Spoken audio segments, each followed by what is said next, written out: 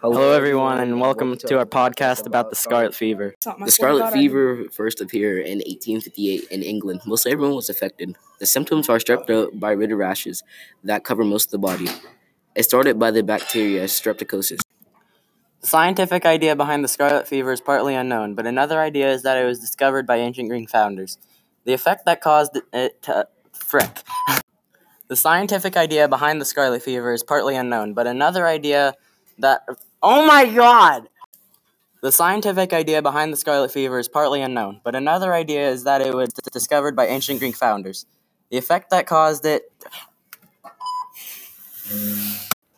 The scientific idea behind the scarlet fever is partly unknown, but another idea is that it was discovered by ancient Greek founders.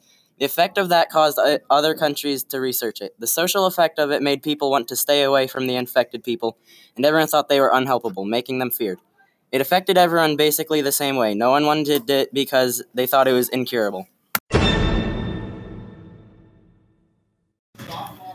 The lesson I was learned from this epidemic was to have good hygiene and not to go outside without a coat, and you should know that.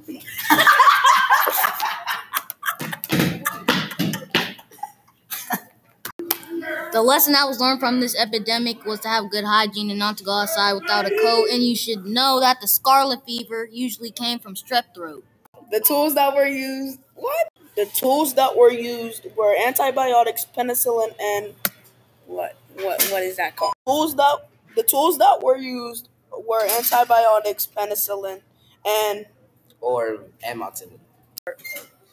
we have an announcement to make. Don't get scarlet fever.